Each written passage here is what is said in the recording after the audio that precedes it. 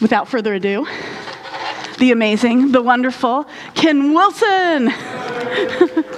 Thank you. I got some things here. I got a bowl of dirt for y'all on the altar.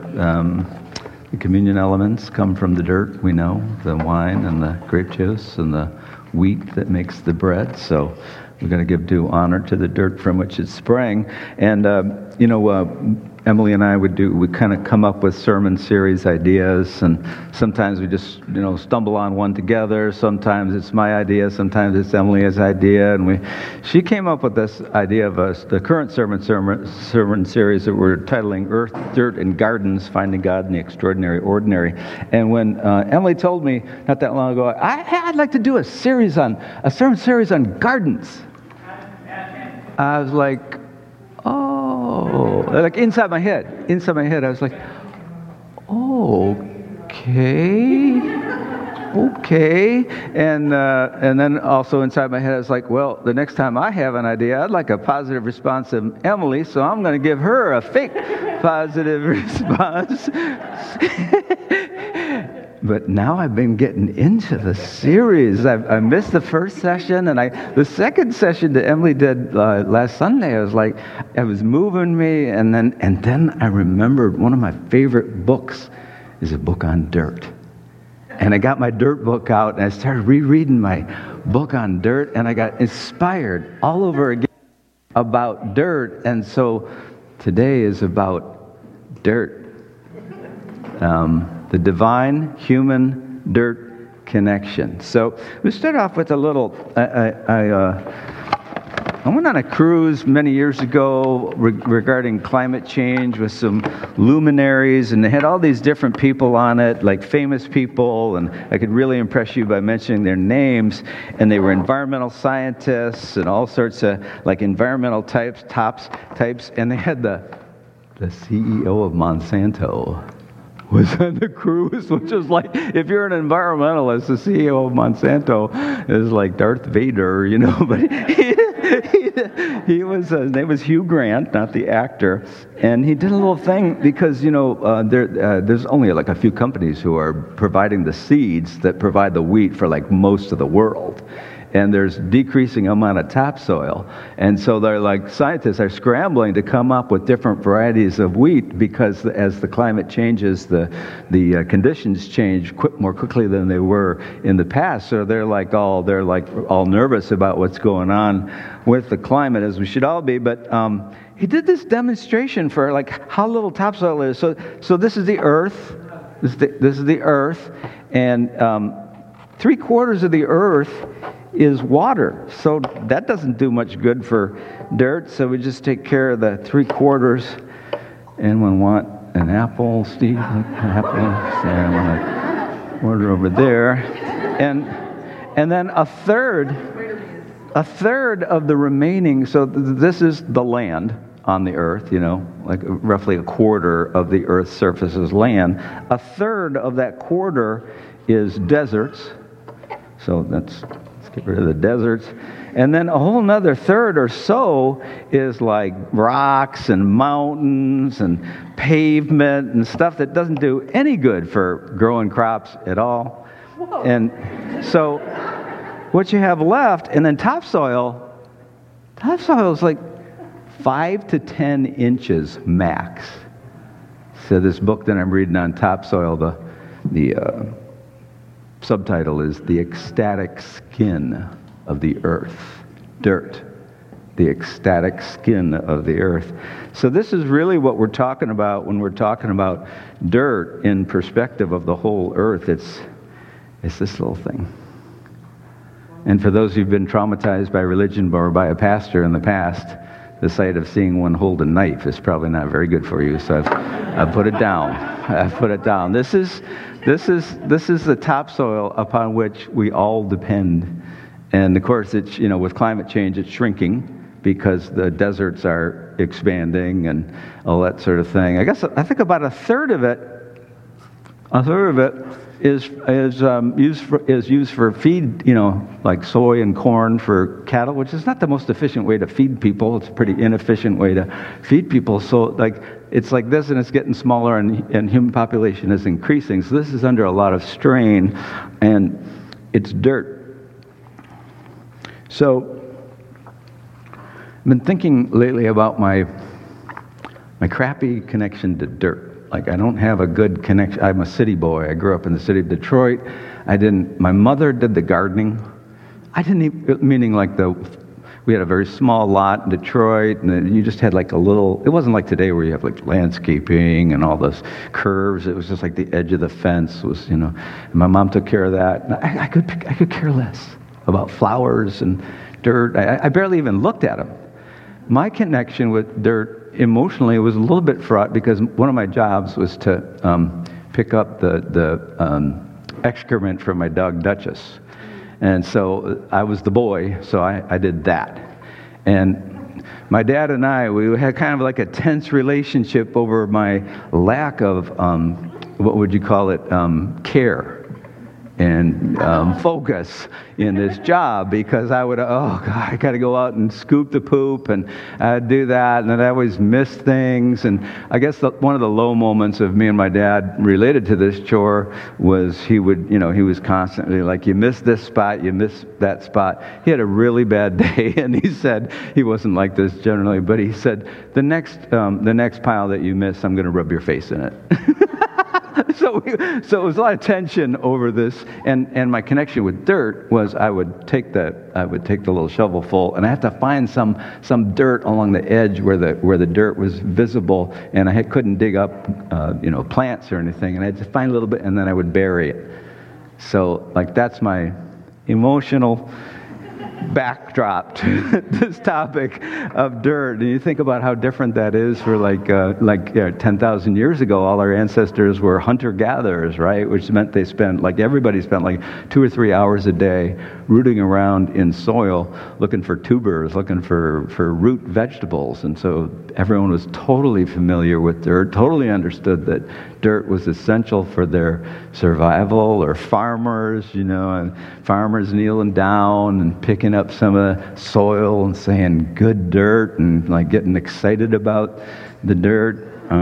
You gardeners, dirt, and if you've moved around, the dirt in the western part of the state is sandy, and the dirt around here is clay, and you have all sorts of understanding and good feelings about dirt. And the fact is, we evolved for and from an intimate connection to dirt. And this intimate connection between humans and dirt is actually all throughout Scripture. Genesis 1 credits dirt with bringing forth life. So we always think of Genesis 1 as God created, but actually I think it's in day 3, it says, let the land, let the earth, let the dirt produce vegetation. That refrain comes 3 times in day 3. And then day 6, this is the land creatures, including the humans, are on day 6. And it's the same refrain: let the land, let the dirt, let the earth produce living creatures. It's like the life is being generated from the dirt and coming forth, and God is just talking about it in Genesis 1. So dirt is life-generating power in the Hebrew vision of God. Genesis 2 really picks up this theme and makes it very personal. I think Emily might have gone over this. I'm using the Robert Alter translation of verse 7 and 8 just quickly here, because it shows the human-dirt connection. Then the Lord God fashioned the human humus from the soil and blew into his, really that could be translated its nostrils, because the human there is androgynous, no gender has been distinguished, and blew into its nostrils the breath of life, and the human became a living soul, or a living creature. So in the Hebrew vision of God and humanity, we stand between the dirt and the divine, and we're very closely, intimately connected with dirt. So I've been rereading my favorite book on dirt, The Ecstatic Skin of the Earth. If any of you want to talk about esoteric knowledge about dirt, I would be happy to oblige you. And I just want to read this little section that I found totally fascinating from Dirt by William Logan. For more than a century, chemists have been trying to answer the question, what is dirt, or what is topsoil? And to this date, no one knows. Every time you try to break it down into its basic components, you get acids of a slightly different nature. In fact, soil scientist Dr. James Rice puts it, it is very likely that no two humus or topsoil molecules are or have ever been alike. And then a little bit later, this is from the introduction, he says, radical disorder is the key to the functions of topsoil. At the molecular level, it may be the most disordered material on Earth. Which is saying something. So all this order, living things, our ordered existence come out of this, probably the most disordered thing on Earth. I guess if you soak dirt in water and, do stuff to it so you can see what's in it, you get a variety of colors. You get blacks, you get browns, you get yellows, you get reds, and you get blues, all in dirt. So think about this. I was just pondering the positive view of dirt that you have in the Hebrew Bible. Many of I think one of the signs of how disconnected we must be in the modern world from Mother Nature, not to mention God and each other, is how we call things that we find disgusting or morally repugnant dirty. Like, isn't that odd? In view of the biblical vision, like dirty minds, dirty movies, dirty jokes. We have powerful people talking about immigrants as being dirty, and it's always like this dehumanizing kind of thing. It's like this, what kind of a weird understanding of dirt do we have? In the Jewish imagination, we human beings are God-breathed dirt. God is kneeling in the dirt, He's forming us out of dirt, and He's breathing us into dirt, and our name is like dirt person. Adam from Adamah. So there are many names for God in the Hebrew Bible, and Genesis 1 introduces one of the most common. It's actually a plural, and it's Elohim, and it's translated Lord or just God. But then in Genesis 2, it says Lord God in the English translation, and that signals that the Hebrew behind that word is Yahweh Elohim. Now, Yahweh, if I was in a synagogue, I would not say the name Yahweh out loud. It's translated by a different word, Adonai, in most Bibles they're read by Jewish people, because Yahweh is like the most sacred name. In fact, in realms of like magic and esoteric stuff and whatever, Yahweh has a term. It's called the Tetragrammaton. It's like this sacred thing. Now, the thing to know about Hebrew is all it has is consonants, so it doesn't have any vowels. And so they just kind of, when they're translating it, they kind of guess about what the vowels are between the consonants, and they use little marks between the consonants. So picture Yahweh as being like capital Y, H, W, H. That's like the most sacred name of God. And because it was so sacred that over time the Jewish people treated it with such reverence that it wasn't pronounced. It wasn't uttered. It was like the unutterable name of God. So it seems as though the way it was actually written out was forgotten. So we don't really know that YHWH is Yahweh or Jehovah or something else, and scholars have kind of landed on Yahweh, but it's kind of a guess. It's that holy a name. So when the ancient Israelite hears that it's Yahweh kneeling in the dirt and forming the human from the dirt and breathing into the dirt person, it would remind the people of Israel of the actual formal introduction to Yahweh, which is in Exodus.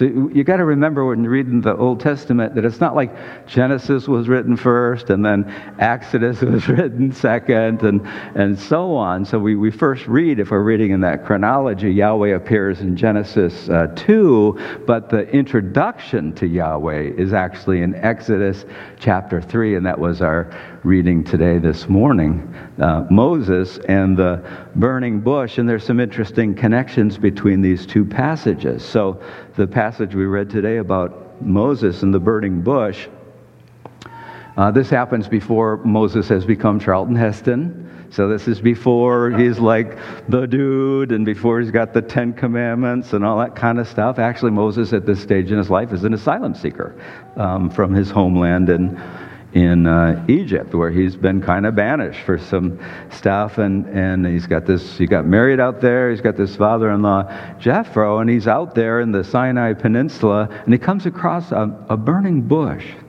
that gets his attention because he notices that though it's burning, nothing particularly unusual about that it's not consumed by the flames. And as he approaches the burning bush, a voice comes from the bush, "Moses, Moses." And Moses says, "Here I am." That's the way prophets answer when they hear a voice saying your name. And then the voice says, "Don't come any closer. Take off your sandals. The ground you're standing on is holy." Later, Moses says to the voice, after the voice says more things and gives Moses some directions, "Tell me your name.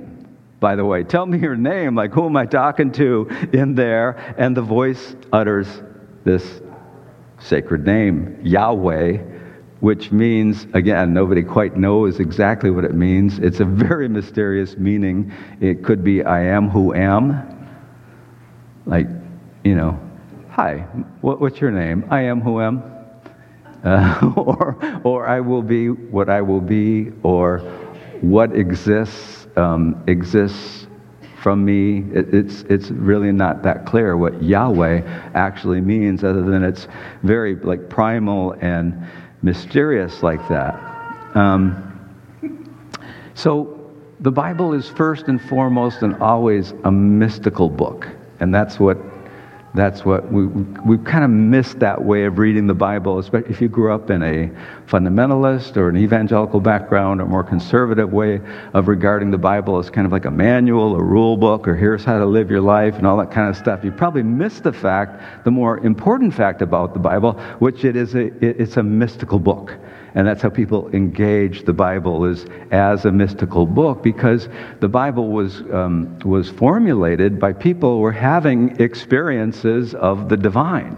And they put those experiences into words. And this would be a classic example of that. Like someone experienced God like this and was part of putting this story together about Moses and the burning bush.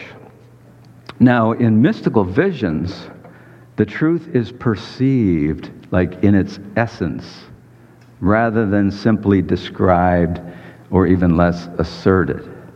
So when someone's having a mystical experience of something, they're like having a sense of the thing in its essence, and it's always a little bit beyond words. The author of this book says the truth, when really perceived and not simply described, is always a wonder. The truth, when really perceived and not simply described, is always a wonder. And that's when you know that your perception is kind of moving toward the mystical, when there's that sense of wonder and awe about what you're perceiving. So Exodus 3 is a classical, mystical vision like this, and the voice speaking from the burning bush is clearly the source of all living things. So I was doing a little research about this. Living things, there's two equations that describe living things, it turns out. I didn't know this. There's the equation of photosynthesis, which is how plants make food out of sunlight, carbon dioxide, and water. I think Adam gave me a nod there, because do you teach this in your you're social studies though, right? No, he's math. Oh, you're math. Okay. Oh, math and science. Okay. If I'm wrong, just mention it later quietly. But so there's the equation of photosynthesis, right? And then there's the equation of combustion. Different equations of combustion, or it's sometimes called the equation of burning. And the equation of burning describes how living things turn the power of the sun stored in plants into heat energy and to fuel their motion. So this is a big deal. I guess equation of burning or combustion is a hydrocarbon reacts with oxygen to generate water, but always heat. So this is what's going on when dirt is being formed. There's always heat that is being generated because there's that kind of thing happening. So in the burning bush, Moses, in a sense, is perceiving how all living things are burning, are combusting. And this is probably why fire is such an important image of God in the Bible, because God is the source of all living things. And all living things, in order to be alive, they're combusting, they're burning. An equation of combustion is going on and heat is being produced. But there's one more part to this vision, which is, this is the founding vision of Israel, the burning bush. You'd have to say it's right up there with so many other founding visions. The second part of the vision is important. Take off your sandals. The ground you're standing on is holy. The ground, the dirt you're standing on is holy. So there in Genesis 2 and in Exodus 3, which are kind of like a dual introduction to Yahweh, it's as if God is saying, as I felt the dirt making you, I want you to feel the dirt. It is holy as I am holy, as you are holy, dirt person. They're all connected in the Hebrew vision of God. Our connection to dirt and our connection to the divine are connected. So, they say, I've been listening up on stuff like this as I get older, things you're supposed to do to keep from like having a bad fall when you get older, breaking your hip and ending up in the nursing home. You're supposed to take your shoes off and walk around on the bare ground in your bare feet. Why? Because the sense data that comes through the bare foot expands the region of your brain that has to do with balance.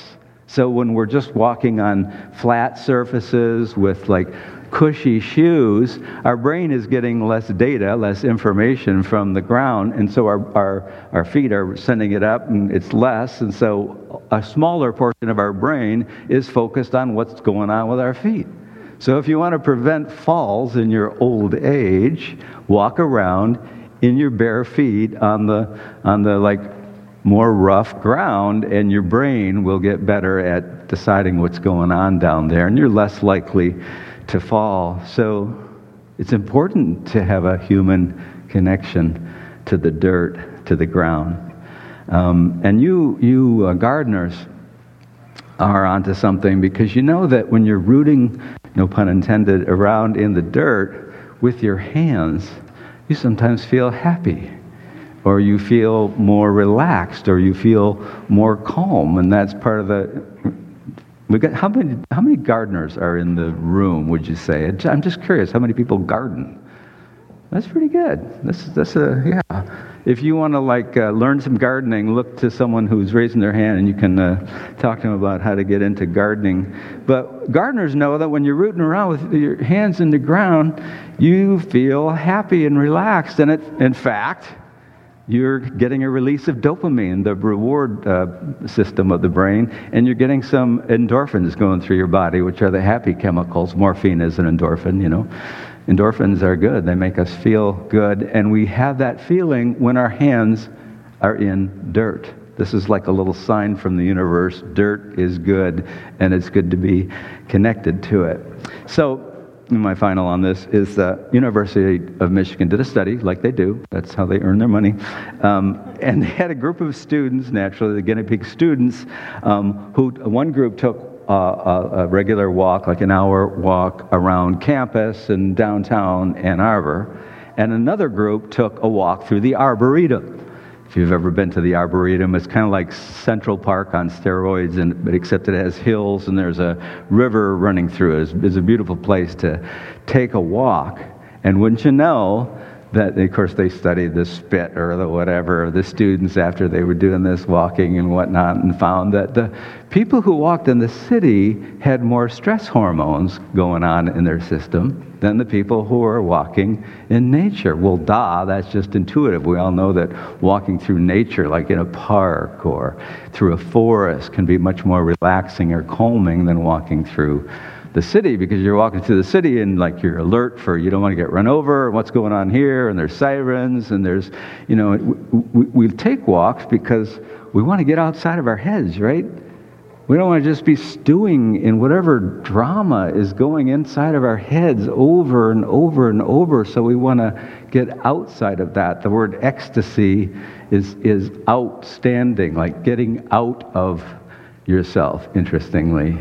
And that's what we want to do when we take a walk. And so walking through nature, apparently, there's enough stimulation. There are things that you notice, but it's a much more calming kind of stimulation. So it's enough to get you out of your head and whatever drama is going on inside of your head, paying attention to something outside of yourself, which calms us, but it doesn't trigger our alarm system. So they actually came up with this thing in this study that 2 to 4 hours a week, just being in a natural setting, like a garden or a park or in the woods, just like sitting there, is equivalent to 2 to 4 hours a week of exercise.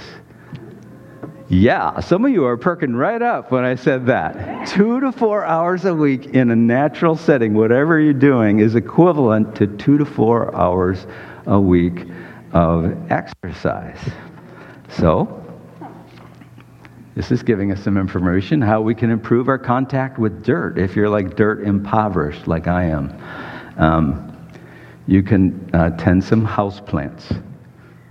Actually, tending houseplants is a decent way to get connected with dirt. Like, I never tended houseplants. My mother was I'm raised in the 50s, gender, blah, blah.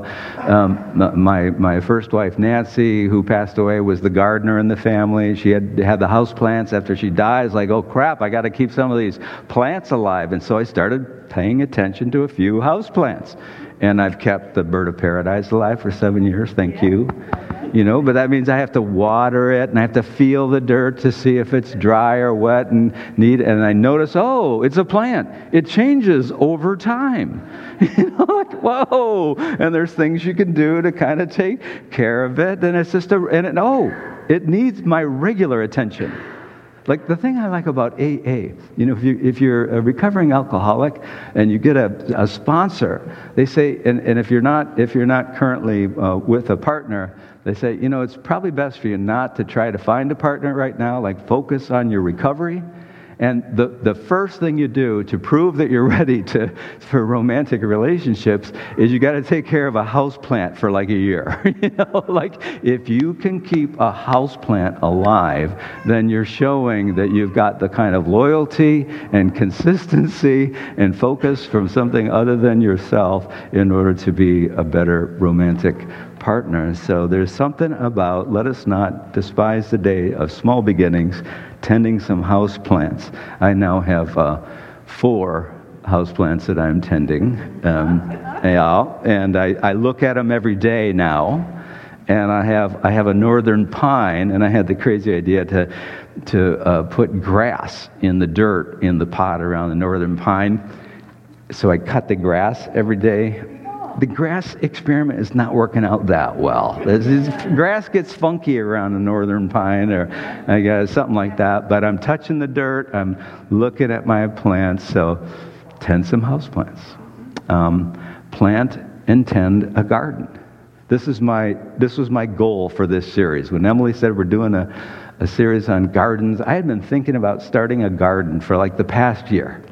And the way I work on things, as if it's not obvious, is I have to like fall in love with the idea first. So I give myself time to fall in love with the idea. And I do that by talking about it or just paying attention to things on TV or whatever about the thing.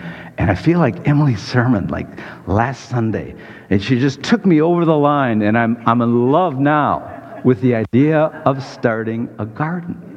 So I'm going to start a little, I have a neighbor who has it's a raised bed garden in the front strip, where the city owns it. He got it from Burpee Seed Company, and it's like a box.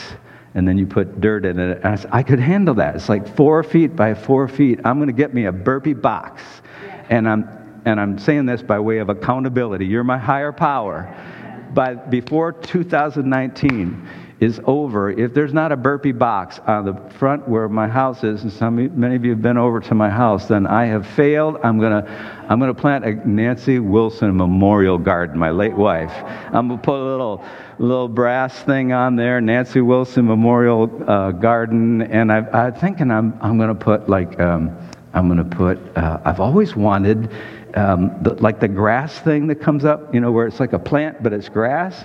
I used to say to Nancy, why don't you plant one of those grass things, And she was like, go plant your own thing, And I'm like, if you want to plant a grass thing, plant a grass thing. And I just never got around to planting a grass thing. Now, in the Nancy Wilson Memorial Garden, I'm going to show her, I'm going to plant a grass thing right in the middle. And because I live in Ann Arbor, I'm going to plant some milkweed around that. Milkweed, right, for the butterflies. And then I'm going to plant annuals. I know what an annual is. Gardenias and mums. Mums are good for the. I've got it all inside my head. I'm in love with this idea. I'm sharing it all with you. It's really going to happen. I believe it. It's on my bucket list. So I'm going to plant and tend a garden, and you might want to think about it too. And then the third thing, of course, is let's just spend a little more time outside, in nature, in parks or woods. Amen. Here ends the sermon on dirt. Perhaps the best sermon you've ever heard in a church on the topic of dirt, I dare say. Okay. Let's take a little time for quiet reflection and meditation. Do something that we often do, is to maybe just begin by getting yourself relaxed and comfortable. Taking a couple of deep breaths, maybe in through your nose, out through the mouth as you get comfy in your seat there. And stimulate your imagination to picture yourself in some kind of a natural setting.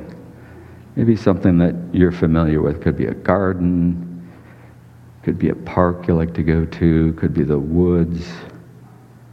And then situate yourself in that picture, in that scene, whether you're sitting, you might be standing, you might be walking.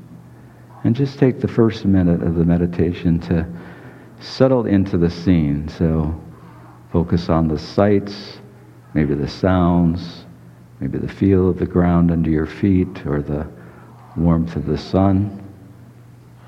Let's take a minute for that.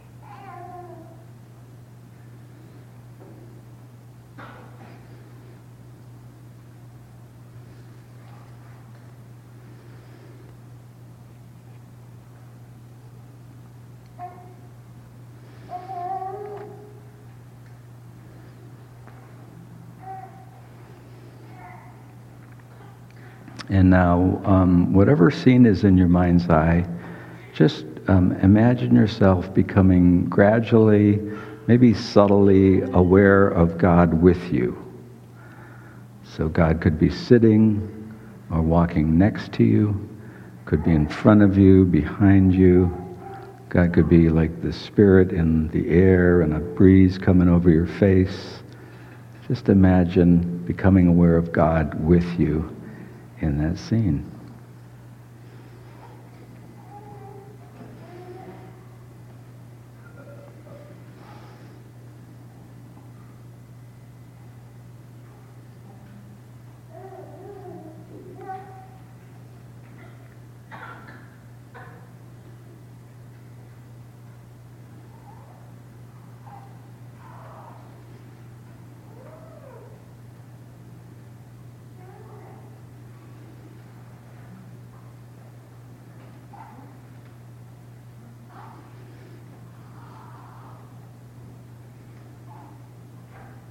And we'll close with a short prayer. God, open the eyes of our hearts to your presence surrounding us in the outdoor cathedral of this world. Amen. Amen.